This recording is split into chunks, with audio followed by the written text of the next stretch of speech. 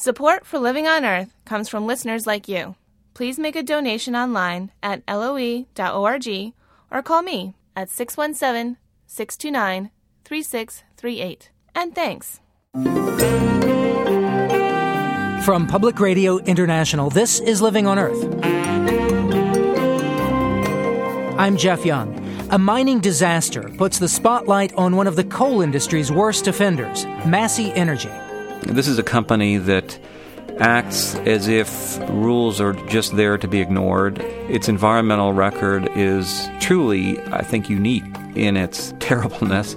It therefore racks up more violations than any other coal company on an order of magnitude. Also, novelist Ian McEwan takes on climate change with a comic twist. Climate change is not a very friendly subject matter for the novel. It's made me feel that I ought to reflect something of the farce of our efforts so far and the huge gap that exists between our declarations of what we want to do and what we end up actually doing. Those stories and a natural celebration of Poetry Month this week on Living on Earth. Stick around.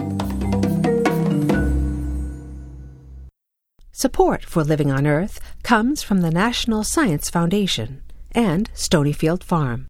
From the Jennifer and Ted Stanley Studios in Somerville, Massachusetts, this is Living on Earth. I'm Jeff Young.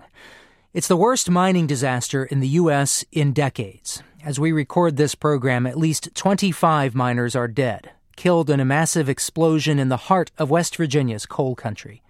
Officials and families are left with questions and grief. Rails, train rails that go back in, look like they've been twisted like a pretzel.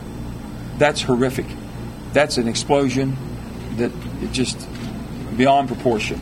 I kind of turned around and walked away from him, hollered, "Hey, Bubba." He's like, "What, Dad?" I said, "Love you, buddy."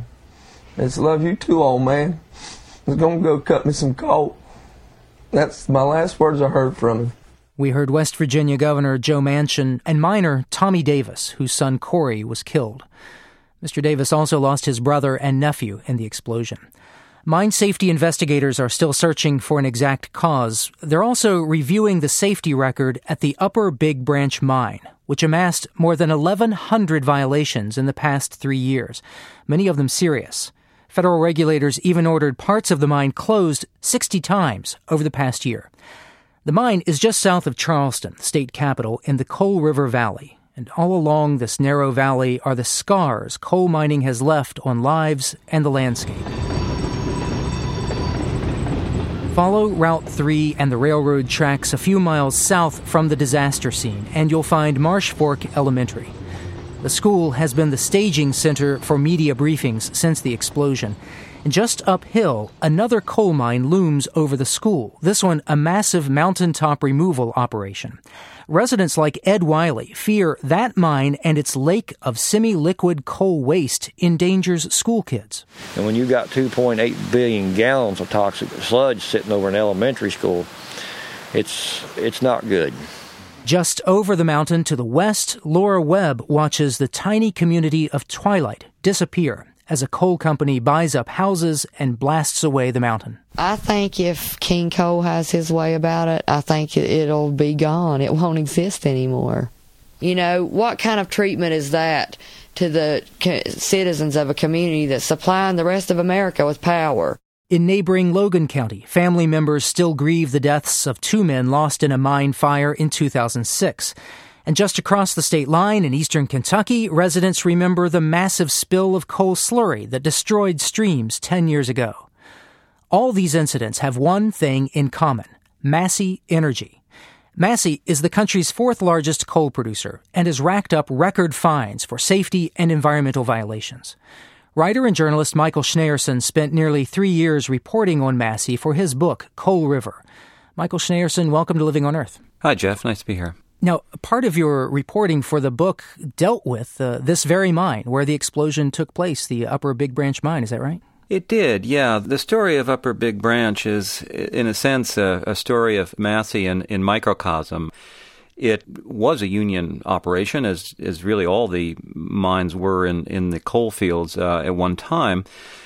But soon after Massey got a hold of it in the early 90s, Don Blankenship, the chairman and CEO of Massey, made it his personal campaign to break the union at the mine. And so even though most of the miners were union miners, and you would think that in an election they would all vote for the union, Don began a personal campaign. He would fly in on his helicopter to Upper Big Branch. He would take all the union miners to Dollywood, and those who seemed to be on the fence in their voting, new cars would mysteriously appear in their driveways. And, lo and behold, he won the vote in 1997. And soon after that, bonuses were cut. Miners found themselves working longer hours. They had been working 8-hour shifts. Now they work 12-hour shifts because that way the mine, which operated 24 hours a day, only had 2 shifts, so only 2 shifts worth of health insurance. And fatalities occurred. In 2006, there was a fire at another Massey subsidiary mine called Aracoma, nearby in Logan County. 2 men were killed there, and in the criminal investigation that followed, we learned about a memo that Mr. Blankenship wrote, and it reads, "If any of you have been asked by your group presidents, supervisors, engineers, or anyone else to do anything other than run coal, you need to ignore them and run coal." Well, in fairness, Don later disavowed that memo and said that safety was, top priority at Massey. But, in the end, the events and the facts speak for themselves. That particular disaster at Aracoma came after some 90 safety violations, mostly for the problems that went on to cause the fire. This tragedy that just occurred at Upper Big Branch seems to have been the result of a methane explosion. Well, all you can do to try to avoid the danger of a static explosion of methane is to ventilate the underground mine extremely well with huge fans and other things.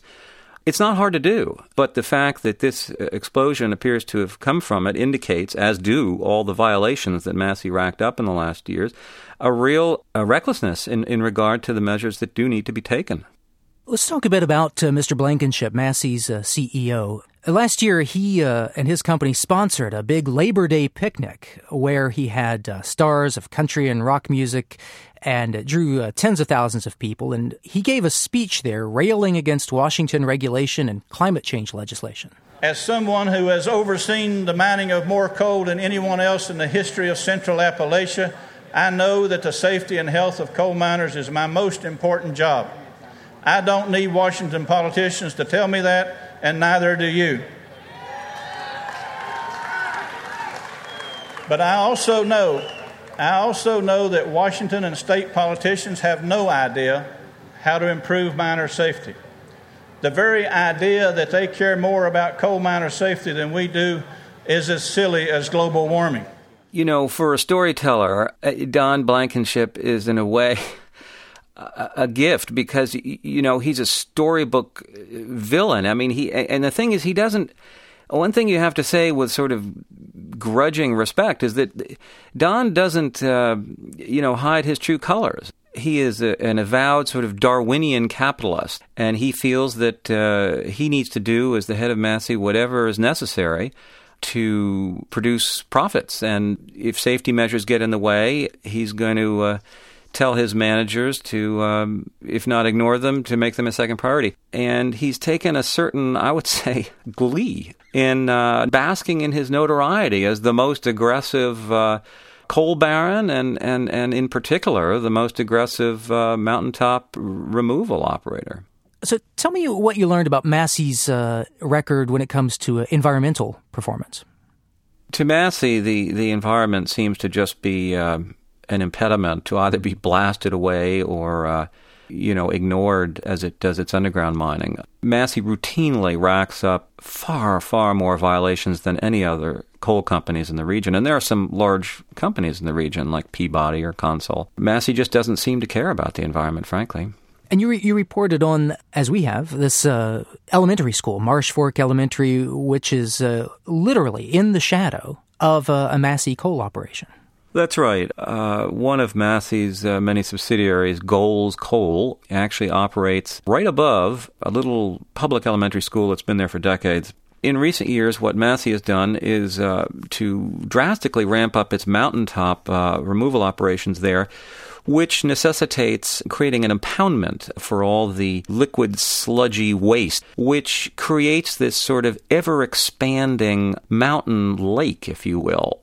And if that lake happens to bust through its earthen barrier, it can just, roll down a hillside, and there's a distinct danger, has been, that the 240 children of the Marsh Fork Elementary School could be drowned. And we should mention that a failure of an impoundment like this one did occur at another Massey mine in eastern Kentucky and released something that was like 30 times what was released in the spill at the Exxon Valdez. Yes, indeed. In October of 2000, a Massey impoundment in Martin County, Kentucky, did burst through its earthen barrier, and a 300 million gallon spill of toxic sludge resulted. A little-known fact is that the slurry spill in Martin County was actually the worst environmental disaster in the United States east of the Mississippi. Do you think that Mr. Blankenship and Massey Energy has reached a turning point, though, with the disaster at the Upper Big Branch mine? Well, I think it's unfortunately a little Pollyannish to feel that a tragedy like this will change the way mining is practiced. However, specific legislation always comes out of a truly large disaster like this. One has to think that at least the tide of public opinion has turned against Massey long enough that they may be more careful for a while. Michael Schneerson, his book is Coal River. Thank you. Thank you, Jeff. Massey Energy did not respond to a request for comment. We did reach the industry group that represents Massey and other coal companies, the National Mining Association. Carol Ralston is a spokesperson for the NMA. Massey has put a lot of effort and energy into improving its safety record over the last 3 to 4 years. In fact, last year they had 3 of the safest operations in all of American mining. So they certainly have done an exemplary job in some operations. This operation may not meet those standards that they've even set for themselves. Looking at the past record of this mine and of Massey's mines in general, it doesn't look like a very good record. And I'm wondering what responsibility your organization feels to make member companies like Massey improve their safety record. We have a constant safety awareness program that we're involved in to continue to work with our members to improve their safety performance. It is our top priority at NMA. Massey, of course, is also the company that in 2000 was responsible for a slurry spill. Massey's a company that in 2007, the Environmental Protection Agency said had violated the Clean Water Act more than 4,000 times. At what point do you have to say to Massey Energy, clean up your act? We believe it is the responsibility of every mining company to abide by the law, and our members understand that. But I think right now... But they're clearly not. The focus right now is on supporting the families. What are you doing to try to support the people in West Virginia? Obviously, we've been praying for them. We're in contact with a number of them, and we've assisted with member companies who have sent more than 20 rescue teams there and a tremendous amount of equipment to assist in this second phase of the effort. That's Carol Ralston with the National Mining Association. There's much more about Massey Energy and mine safety at our website, loe.org.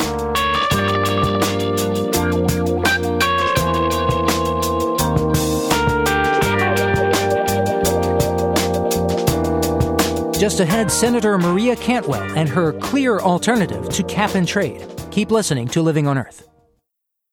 It's Living on Earth. I'm Jeff Young. Just ahead, natural history takes flight with an antique egg collection. But first, this cool fix for a hot planet from Emily Guerin. It takes a lot of energy to keep a prison running 24/7. Annual electricity bills in the millions have government officials looking for ways to cut costs. Now, some are turning to wind as a solution. Prisons are often sited in remote locations.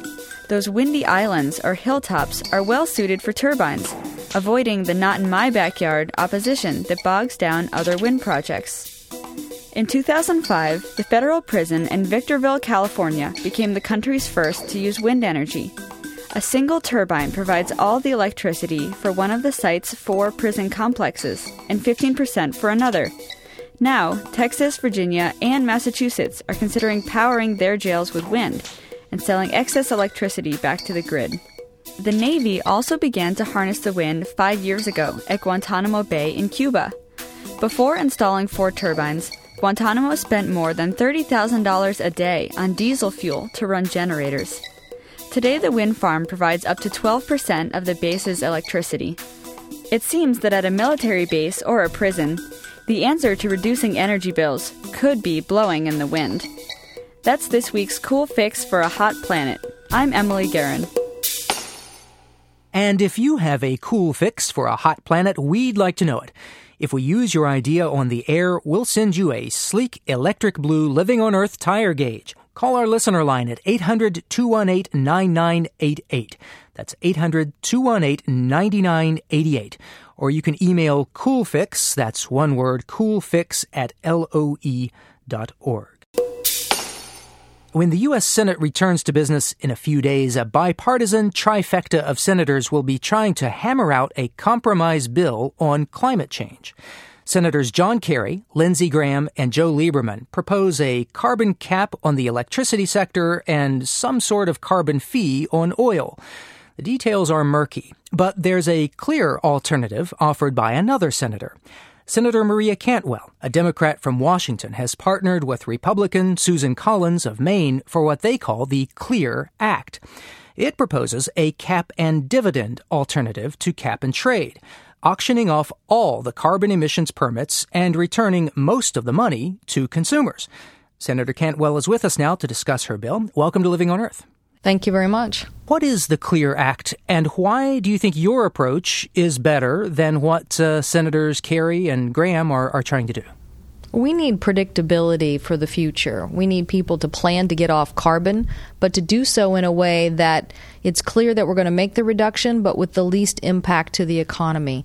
We propose doing that with a simple auction and an energy rebate back to consumers. Senator, you've been a very vocal critic of many abuses of energy trading, and I think a very insightful critic and played an important watchdog role. Thank you for that. Thank you for noticing. What are your concerns about a carbon trading system, a carbon market? Well, we know that there was a report in Copenhagen that 95% of the European market could have been subject to manipulation. We know that our U.S. economy is still reeling from the lack of oversight and transparency in our housing markets and things like derivatives that are still kind of operating in very dark markets without the kind of transparency that's necessary. We don't need to repeat that with carbon. What that does is it just drives volatility. And the one thing we know, if we're going to make this transition off of carbon onto cleaner sources, we don't want volatility in the meantime. We want that to be a transition that is smooth as possible, and trading really will lead to that level of volatility. Do you think we run the risk of a sort of carbon bubble? Well, we know that there were carbon futures in Europe being cut up in tranches and sold similar to credit default swaps. That means the true value and the ability to pay on that value was being hidden. And I think that it's hard for the U.S. Congress right now to stop the current manipulation that's happening in these dark markets on these toxic assets. And that's the overall market. So we'll see what happens with regulatory reform, whether we're able to accomplish that. But I think starting a new market when you don't need that level of volatility, in fact, you're really trying to discourage it, would be the wrong way to go. As I understand it, Senators Kerry, Graham, and Lieberman they're essentially in what you might call the horse trading stage of things, and trying to craft some sort of compromise that involves more offshore drilling, more subsidies to nuclear coal industries in order to get people to buy into the process.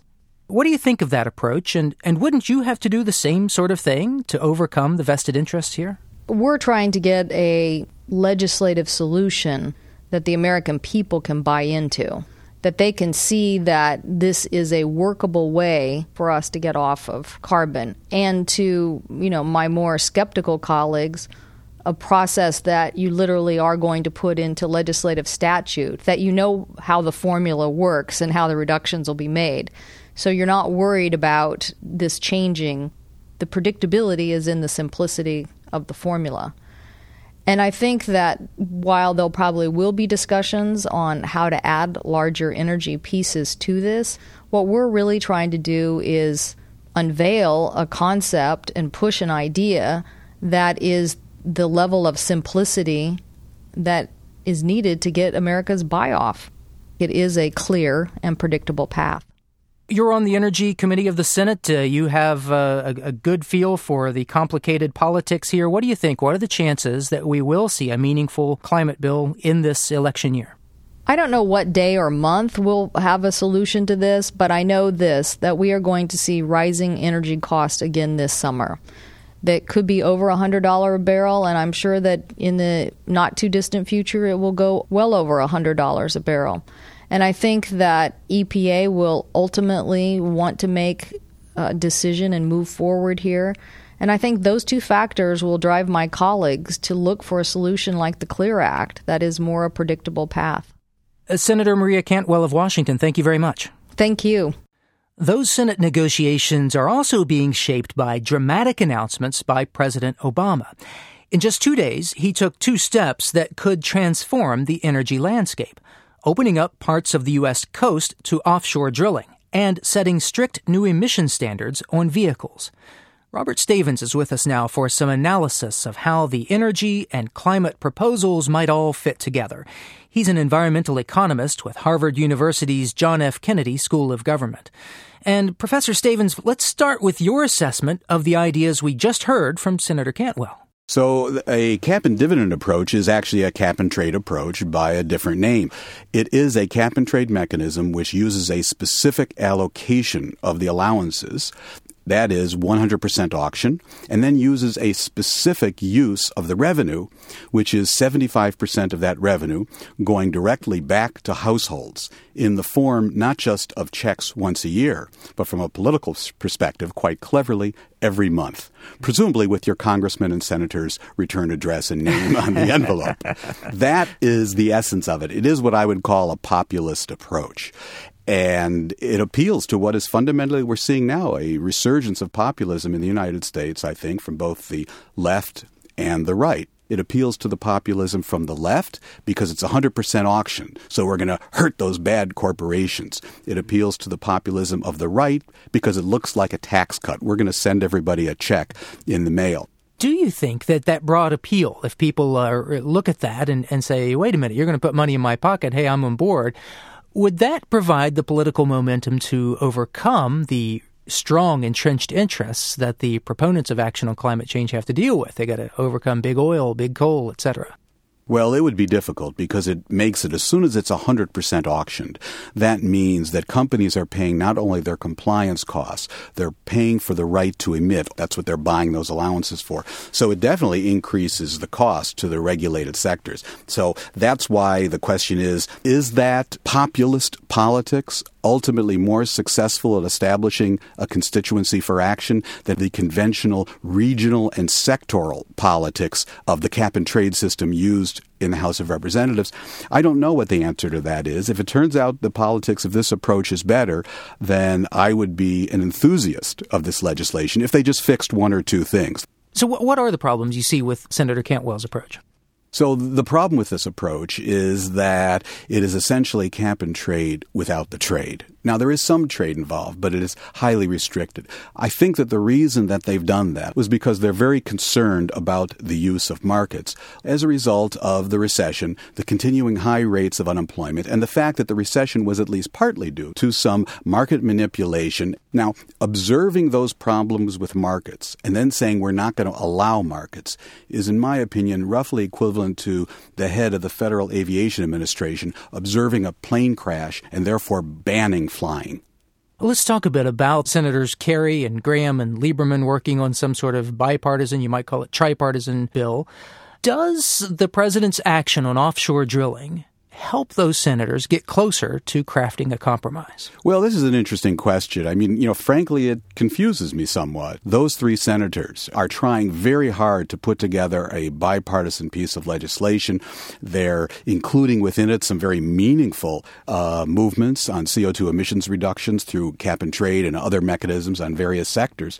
And one of the ways that they're building political support is also to put in attention to nuclear power and to offshore and, for that matter, onshore oil exploration and development. This has the appearance, anyway, of the president having stepped outside of that process, the White House, and having announced what was one of the bargaining chips, sort of already giving it away as opposed to holding it back. So it does surprise me. Several of the people involved in this process keep saying cap and trade is dead. Senator Graham of South Carolina says cap and trade is dead. And yet the proposal they're working on, what little we know of it so far, looks a lot to me like cap and trade. Is cap and trade dead, or is it just assumed another form here? I don't think it's dead at all. I think it's been a very successful policy several times in U.S. history. That's how we phased the leaded gasoline out of the market faster than anyone thought and saved about $250 million per year. A lot of it passed on to consumers in terms of lower gasoline prices. It's also how we've cut sulfur dioxide emissions as a precursor of acid rain. And ironically, the U.S. having been the party that got the cap and trade provision into the Kyoto Protocol, now we've backed off, at least politically it seems to some degree in the U.S. The European Union's gone ahead. Australia is using this approach. New Zealand is. Japan, where I was just a week and a half ago, has just reversed themselves. They're going forward with cap and trade. So a lot of them are turning behind and looking and saying, hey, wait, you were leading us, the United States. Where are you now? Professor, thanks very much. My pleasure. Harvard environmental economist Robert Stavins. And there's much more about the emerging energy and climate bills at our website, loe.org.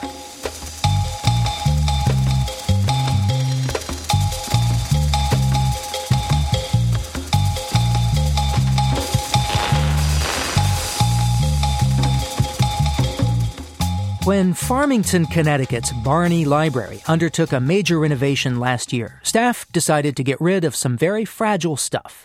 8,000 bird eggs. The egg collection was donated in 1924 and has been stored in a closed cabinet on the library's second floor ever since. The library donated the egg collection to the University of Connecticut's Museum of Natural History. Producer Laurie Sanders was there on moving day and has our story.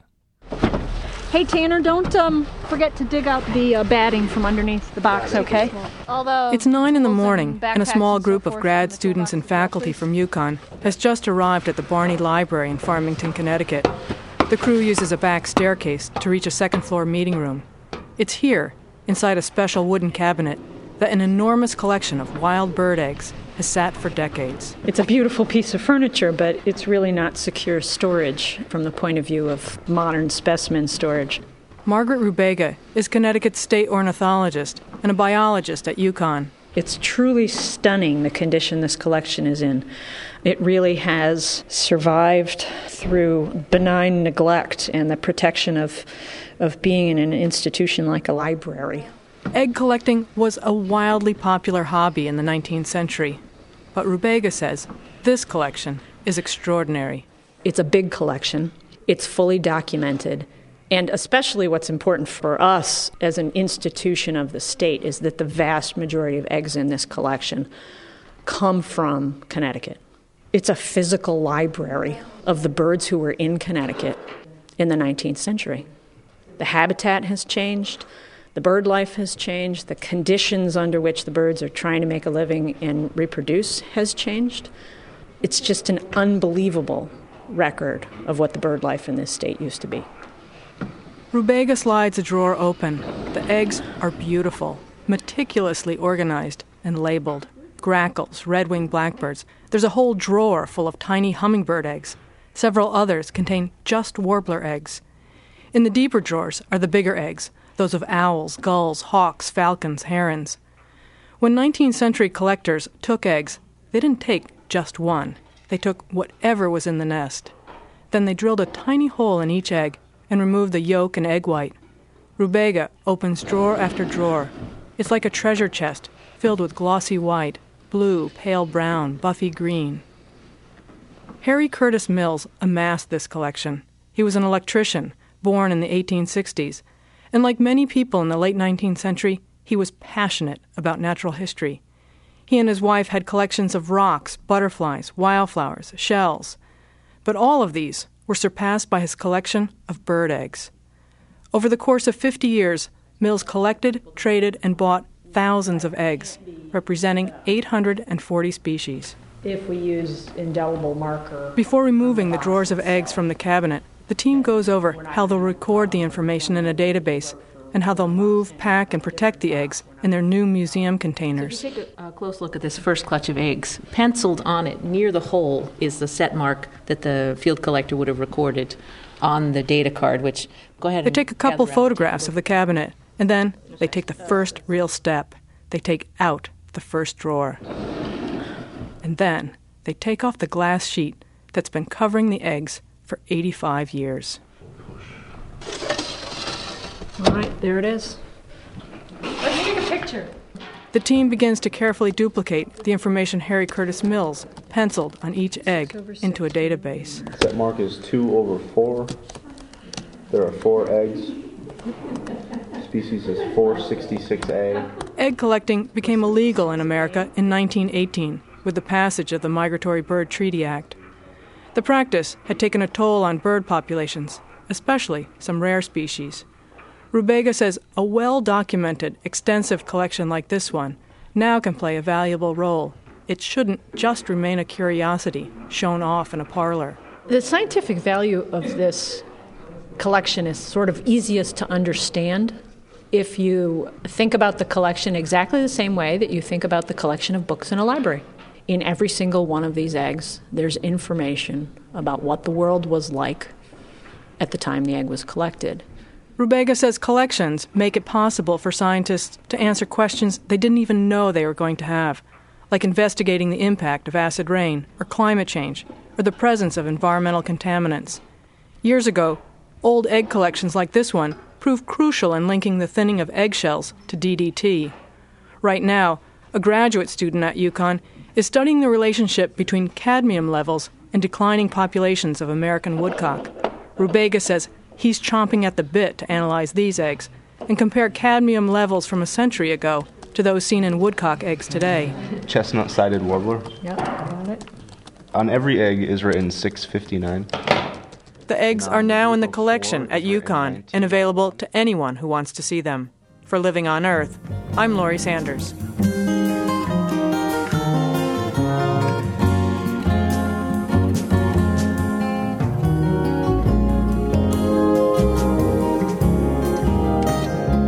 Coming up, novelist Ian McEwan finds the funny in climate change. That's just ahead on Living on Earth. Support for the Environmental Health Desk at Living on Earth comes from the Cedar Tree Foundation. Support also comes from the Richard and Rhoda Goldman Fund for coverage of population and the environment, and from Gilman Ordway for coverage of conservation and environmental change. This is Living on Earth on PRI, Public Radio International. It's Living on Earth. I'm Jeff Young. Later this month, we'll mark the 40th Earth Day. And April, as you may know, is also National Poetry Month. The natural world has been a favorite theme for poets over the centuries, and it still is. I'm Natasha Trethewey, and I began writing poems on long trips as a child. My father driving in the front seat and my stepmother beside him, trying to entertain me when I got bored, would say to me, "Why don't you write poems about what you see outside of your window?" And those are some of the earliest poems I began to write. And I suppose that driving through Louisiana and Mississippi, what I was seeing outside of my window was the natural world speeding by.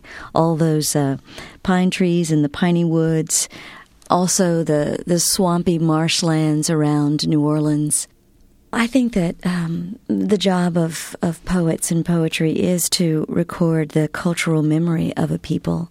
And certainly our relationship to and engagement with the natural world is part of that. This is Monument. Today the ants are busy beside my front steps, weaving in and out of the hill they're building.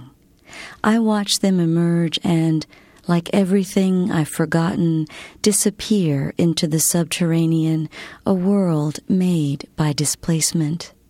In the cemetery last June, I circled, lost, weeds and grass grown up all around, the landscape blurred and waving. At my mother's grave, ants streamed in and out like arteries, a tiny hill rising above her untended plot. Bit by bit, red dirt piled up, spread like a rash on the grass. I watched a long time the ants' determined work, how they brought up soil of which she will be part, and piled it before me. Believe me when I say I've tried not to begrudge them their industry, this reminder of what I haven't done. Even now, the mound is a blister on my heart, a red and humming swarm. I began writing this poem because I saw the ants building that ant mound outside of my apartment many years ago, and it reminded me of a visit to my mother's grave in which I had also seen ants building a mound. One of the things that excited me about making the connection between those two things was the poem's title. Looking up the mound in my dictionary, I learned that a mound is also a monument. And so there those ants were building the monument that I had not erected on my mother's grave. They were tending to a kind of remembrance that I had neglected to do.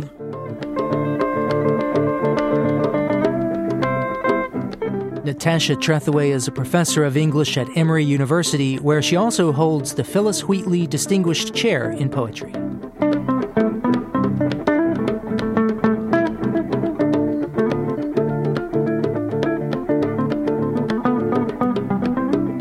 If Ian McEwan's new novel, Solar, is any indication, we can add one more item to the list of scary things about climate change, and that's the characters we're counting on to save the planet. Mr. McEwan's main character, Michael Beard, is an over-the-hill Nobel-winning physicist who has stronger convictions about wine and women than he does about global warming. But a darkly funny incident sends Beard tumbling on a comic path to save the world with solar power. It might be the first comic novel about climate change. Ian McEwan, welcome to the program. Thank you. Well, let's start by talking about your hero here, Michael Beard. Yes, well, as you say, I mean, his best work is behind him. He won the Nobel Prize for Physics back in the mid-'80s for a modification of Einstein's photovoltaics. And it's really the story of a man into whom I've poured nearly all the human weaknesses I could think of, and his attempts to work on photosynthesis, artificial photosynthesis, in the New Mexican desert and bring us free energy in the form of water split into its constituent gases. Which is a great idea, but not, it turns out, necessarily his idea. He's a pretty flawed character. He is, yeah. I mean, those of us who watched closely the COP15, the Copenhagen conference at the end of last year, I thought it was depressing, but I thought there was also a vein of farce there. And that's why at the very end of the novel, Michael Beard is going to, if he can, head off to address the meeting of foreign ministers at Copenhagen, because he very much represents the spirit of that meeting.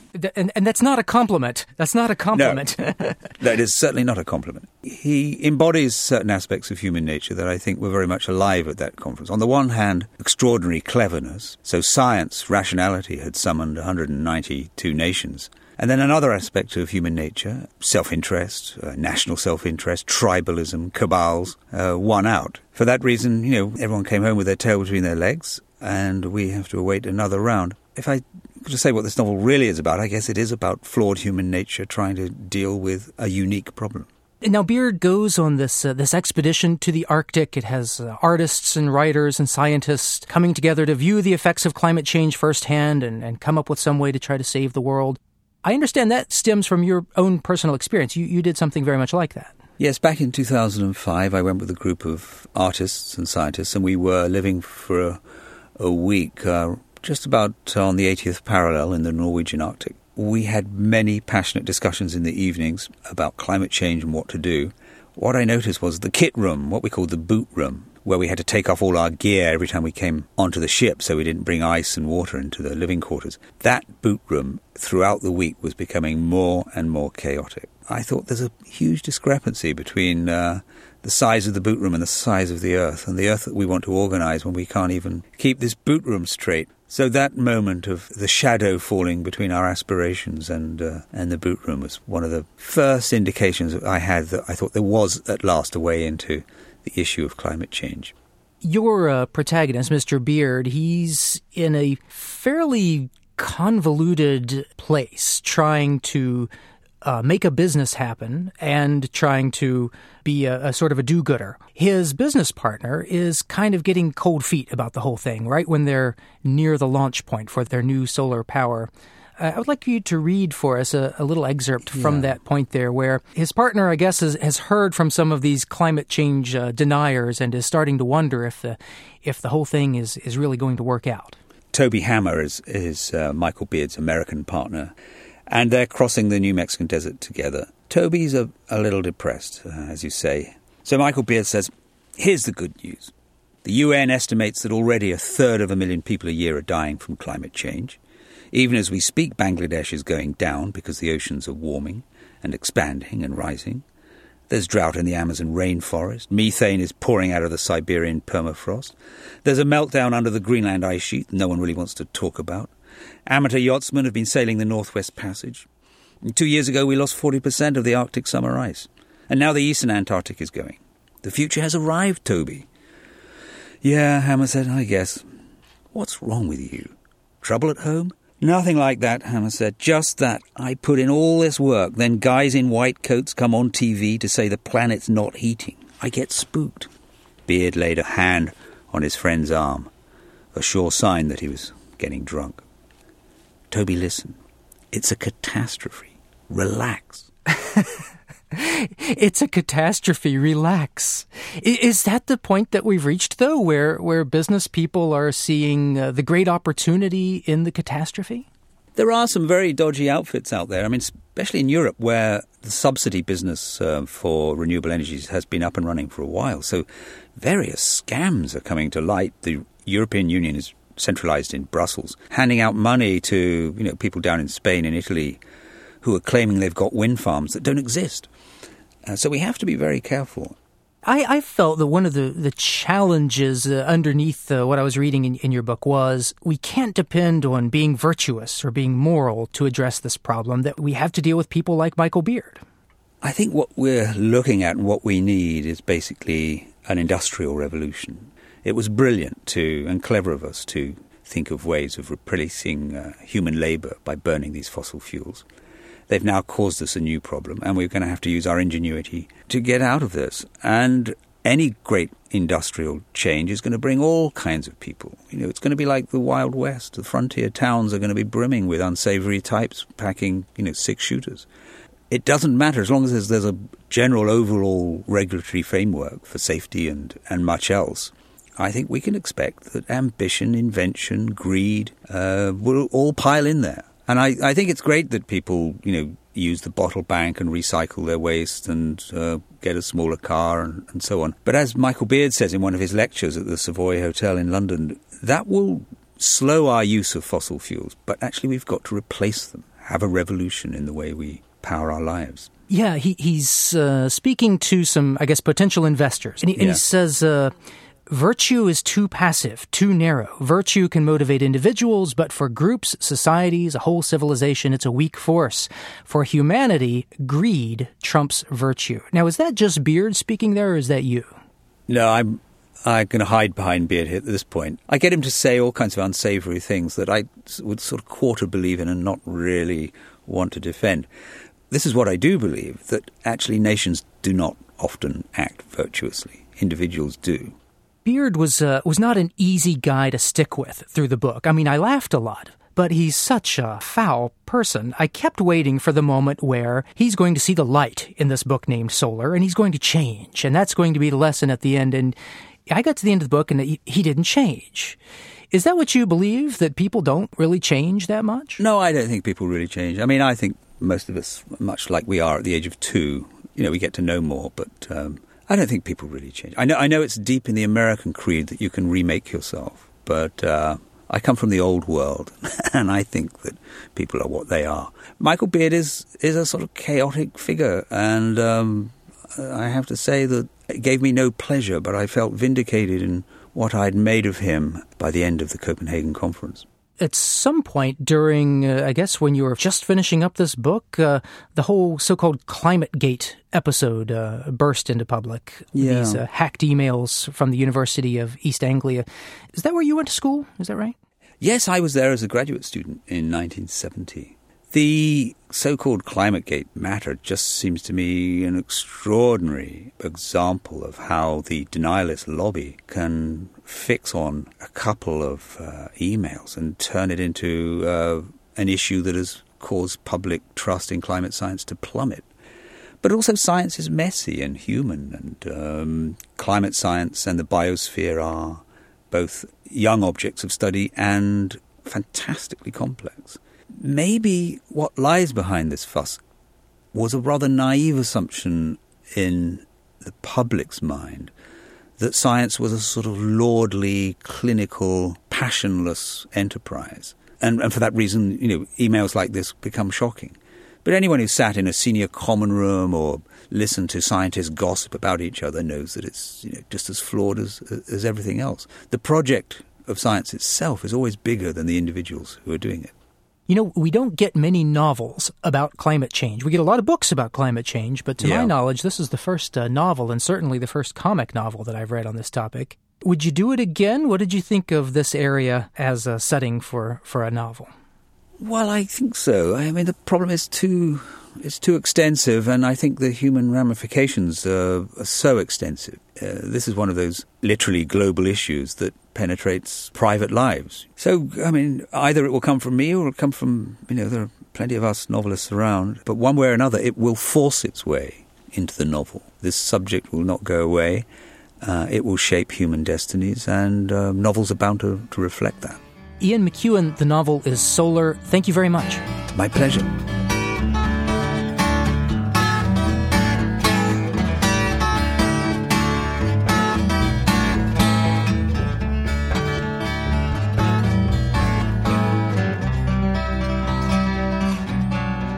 Spring is here, and for one small and usually shy bird, love is literally in the air.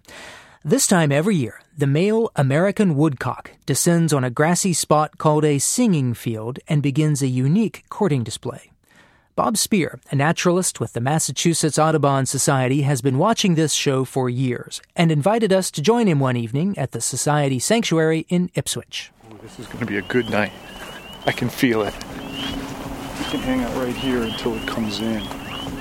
A woodcock is kind of a really silly-looking bird. It's a short, stout bird that has a very long bill that it uses to probe into the ground to search for earthworms. It has short, rounded wings. It does have eyes set way back on the top of its head, and it allows the bird to see almost 360 degrees to see what's going on around it. As we're getting closer to the time that the woodcocks come out, we're starting to see some of these day birds and other animals kind of punching out for the day and going home.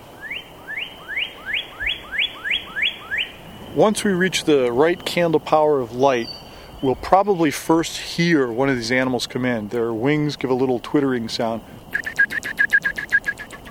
as they fly in to that specific spot on the ground. And once they do, they'll almost immediately begin with this nasally ping, ping, ping. There it is.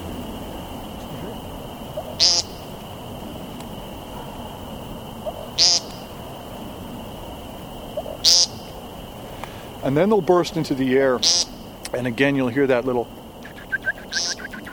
of the wings as they spiral up several hundred feet, or a couple hundred feet anyway. There he comes, there he comes. He's in the air, there he goes.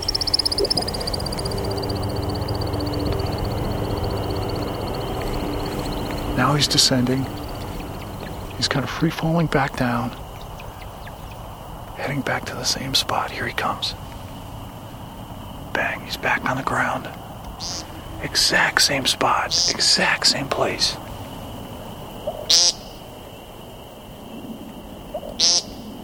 There's a quality in that display that the female's probably gauging in her head to realize, is this the one for me?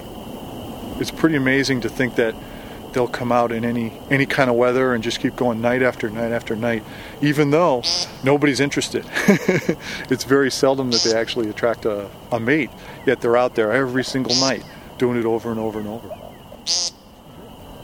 Naturalist Bob Speer watching the woodcocks at the Massachusetts Audubon Society Sanctuary in Ipswich.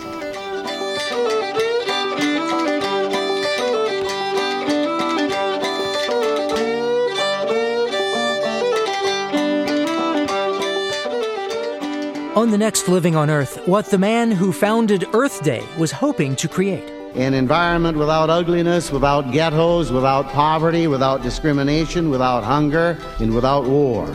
Our goal is a decent environment in its broadest and deepest sense. Gaylord Nelson on Earth Day's 40th birthday, next time on Living on Earth.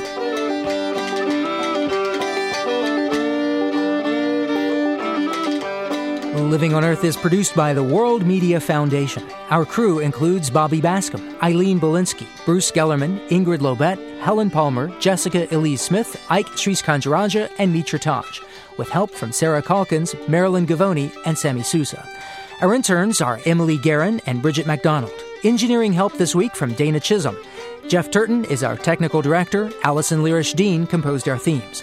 Steve Curwood is our executive producer, and you can find us anytime at loe.org. I'm Jeff Young. Thanks for listening. Funding for Living on Earth comes from the National Science Foundation, supporting coverage of emerging science, and Stonyfield Farm, organic yogurt and smoothies. Stonyfield pays its farmers not to use artificial growth hormones on their cows. Details at stonyfield.com. Support also comes from you, our listeners. The Ford Foundation, the Town Creek Foundation, the Oak Foundation, supporting coverage of climate change and marine issues, and Pax World Mutual Funds, integrating environmental, social, and governance factors into investment analysis and decision-making. On the web at paxworld.com. Pax World for tomorrow. PRI, Public Radio International.